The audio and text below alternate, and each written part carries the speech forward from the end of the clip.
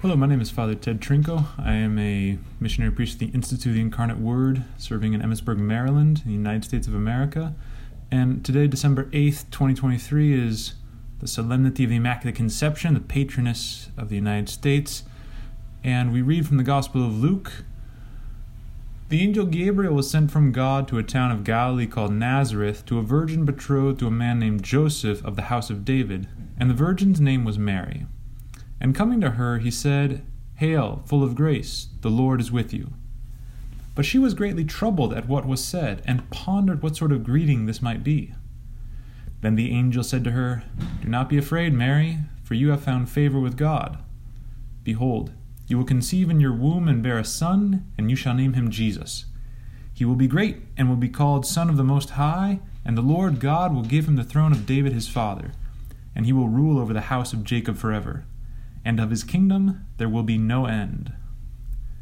But Mary said to the angel, "How can this be, since I have no relations with a man?"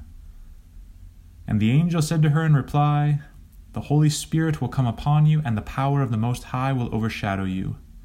Therefore, the child to be born will be called Holy, the Son of God. And behold, Elizabeth, your relative, has also conceived a son in her old age, and this is the 6th month for her who is called barren. For nothing will be impossible with God." Mary said, "Behold, I am the handmaid of the Lord. May it be done to me according to your word." Then the angel departed from her. One way to understand the mystery of the Immaculate Conception is to think back to the Beijing Summer Olympics when swimmer Michael Phelps won his 8th gold medal. It was a world record at the time. And it might be a dated example, but it can help us relate. And even if you don't find yourself in the United States, you can think back to perhaps an Olympic athlete of your own country that had great success in the Olympic Games. It was August 17th, 2008, and the event was the 400-meter relay. If Phelps finished first, he would break the world record of 7 gold medals in a single Olympics.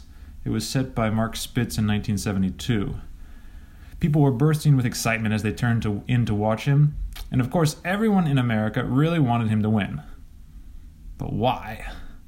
Most Americans never met Michael Phelps, nor would they benefit financially or in any other way if he were to win. Their lives would be the same afterwards as before.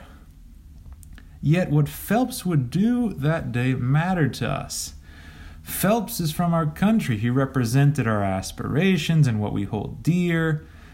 We are the people from whom came the greatest Olympic athlete of all time. Even more, he's a member of the human race. And whenever we see the member of the human race excel in a seemingly impossible way, we exult. It increases us. It's somehow an exhilarating, but also we just are somehow made greater through that. We sensed that his victory somehow accrued to us as well. His triumph was our victory. His triumph was our triumph. His glory was our glory. All of us were personally involved in this historic event. His breakthrough achieved heretofore unknown degree of human greatness. This dynamic is at the heart of the mystery of the Immaculate Conception. For the first time since the fall in the Garden of Eden, a human being was perpetually preserved from original sin along with all its effects. This includes the triple concupiscence that the Catechism talks about and describes as the movement of the sensitive appetite contrary to the operation of human reason. So that's not present in the Blessed Virgin Mary, thanks to her Immaculate Conception. She is not attracted towards those base evils against the dictates of reason, as we so often are. Thanks to the grace of the Immaculate Conception, she was preserved from all actual sins throughout her life. The Council of Trent says all her acts were perfectly executed. So not just simply avoiding sin during her whole life, but everything she did was perfectly executed. And so in her, we see the full dignity of our nature, the exalted call we have received. When St. Thomas Aquinas, who is not a man, of course, prone to exaggerations, speaks of God's power in the Summa Theologica, he says that God could not have made a person greater than her. Pope Pius IX, in the bull which infallibly defined the dogma of her Immaculate Conception, said that she has a holiness that God alone can imagine. Her victory is, in a sense, ours. Her triumph is ours. Her glory is ours. As the 19th century composer William Wordsworth said, she is our tainted nature's solitary boast. The poet Dante in his Paradiso placed similar words to those of Wordsworth in the mouth of St. Bernard, who prayed as follows, "Thou art she, who man's substance did glorify." The sublime beauty of these words explains itself. The Blessed Virgin Mary stands as the crown jewel of God's creation. We exult in her victory because she comes from us. But our connection with Mary is even tighter than our connection with Michael Phelps, since extremely few members of the human race can ever hope to achieve similar Olympic greatness to that of Phelps. But Mary is the mirror of justice, in whom we see all that we are destined to become.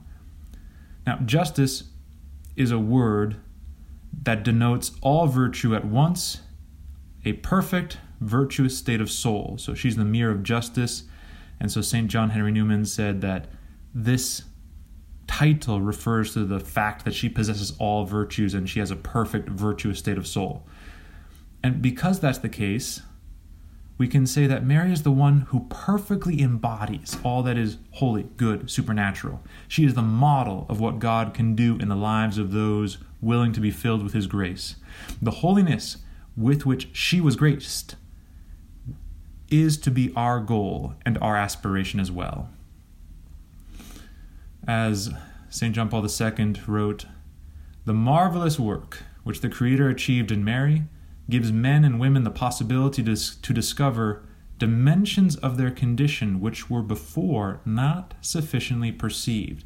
Like she is allowing us to realize what our true vocation is. So this gift of the Immaculate Conception has a moral connection with us, as did, in a sense, the triumph of Phelps in the Olympics. But the Immaculate Conception also has a real connection with us. The grace she received really helps us. It really changes us. St. Thomas Aquinas comments, "Sanctifying grace in Mary not only repressed all irregular motions in the Blessed Virgin herself, but was also efficacious for others, so that notwithstanding the greatness of her beauty, she was never coveted by others." So, yes, she was holy. She was filled with grace from the moment of her conception, but it was efficacious for others. It changed others. It worked in others. St. Anselm, meanwhile, said that all people rejoice at her Immaculate Conception because through her they are, quote, "in some sense restored to their lost beauty and are endowed with an inexpressible new grace." The Doctor of the Church, St. Anselm, goes on to say that thanks to the Immaculate Conception, all creation sees God working openly and making it holy. I want to conclude by referencing the biblical figure of Esther, who can help us to understand the way in which Our Lady is really helping us in her Immaculate Conception. As a girl, Esther was known as Hadassah and lived in Persia, and the Persian king noticed her and set her aside to be his queen. Meanwhile, the Grand Vizier, Haman, obtained a royal decree to exterminate the Jews. We can read all about this in the book of Esther. So Mordecai, Esther's uncle, pleaded with her to use her exalted position to obtain mercy for the condemned nation. And this is what Mordecai told Esther. "You are beautiful and exceptional in so many ways, thanks to God's goodness. And the king has raised you to a prestige and stature that you could never have achieved apart from the extraordinary gifts which are yours due to God's grace alone. You, Esther, have been blessed with the royal dignity that you now enjoy in preparation for this fateful day, so that you could be the one to save us from the unspeakable evil that threatens us. If you approach the king and beg for his clemency and pardon, he will recognize your surpassing beauty and favor, and he will grant you everything you wish." And that is exactly what Queen Esther did. And by her intervention, she saved her people from destruction. The Jewish people were not exterminated as Haman, the Grand Vizier, had plotted. But because of Esther's intervention, the king changed his mind, and they were spared. God blessed his mother with the surpassing beauty and perfection of the Immaculate Conception so that we will appeal to it when we are in need. And she, in turn, will intercede on our behalf. And God, captivated by the beauty which he himself gave to Mary Immaculate, will hear and heed her prayers. And so as always, we turn to her, asking that God might give us the grace to be as close to her and to learn from her immaculate holiness, and to also never be afraid to take recourse to her intercession for whatever needs that we might have. O Mary, conceived without sin, pray for us who have recourse to thee. Thank you so much for listening. If you enjoyed hearing the gospel and homily, I invite you to share it with someone you know who may also find it rewarding, and also to subscribe to the Catholic Voice channel. Please see in the description below if you would like to receive a text message for each daily gospel and homily. Please also keep our missionary priests throughout the world in your prayers. Thank you, and God bless.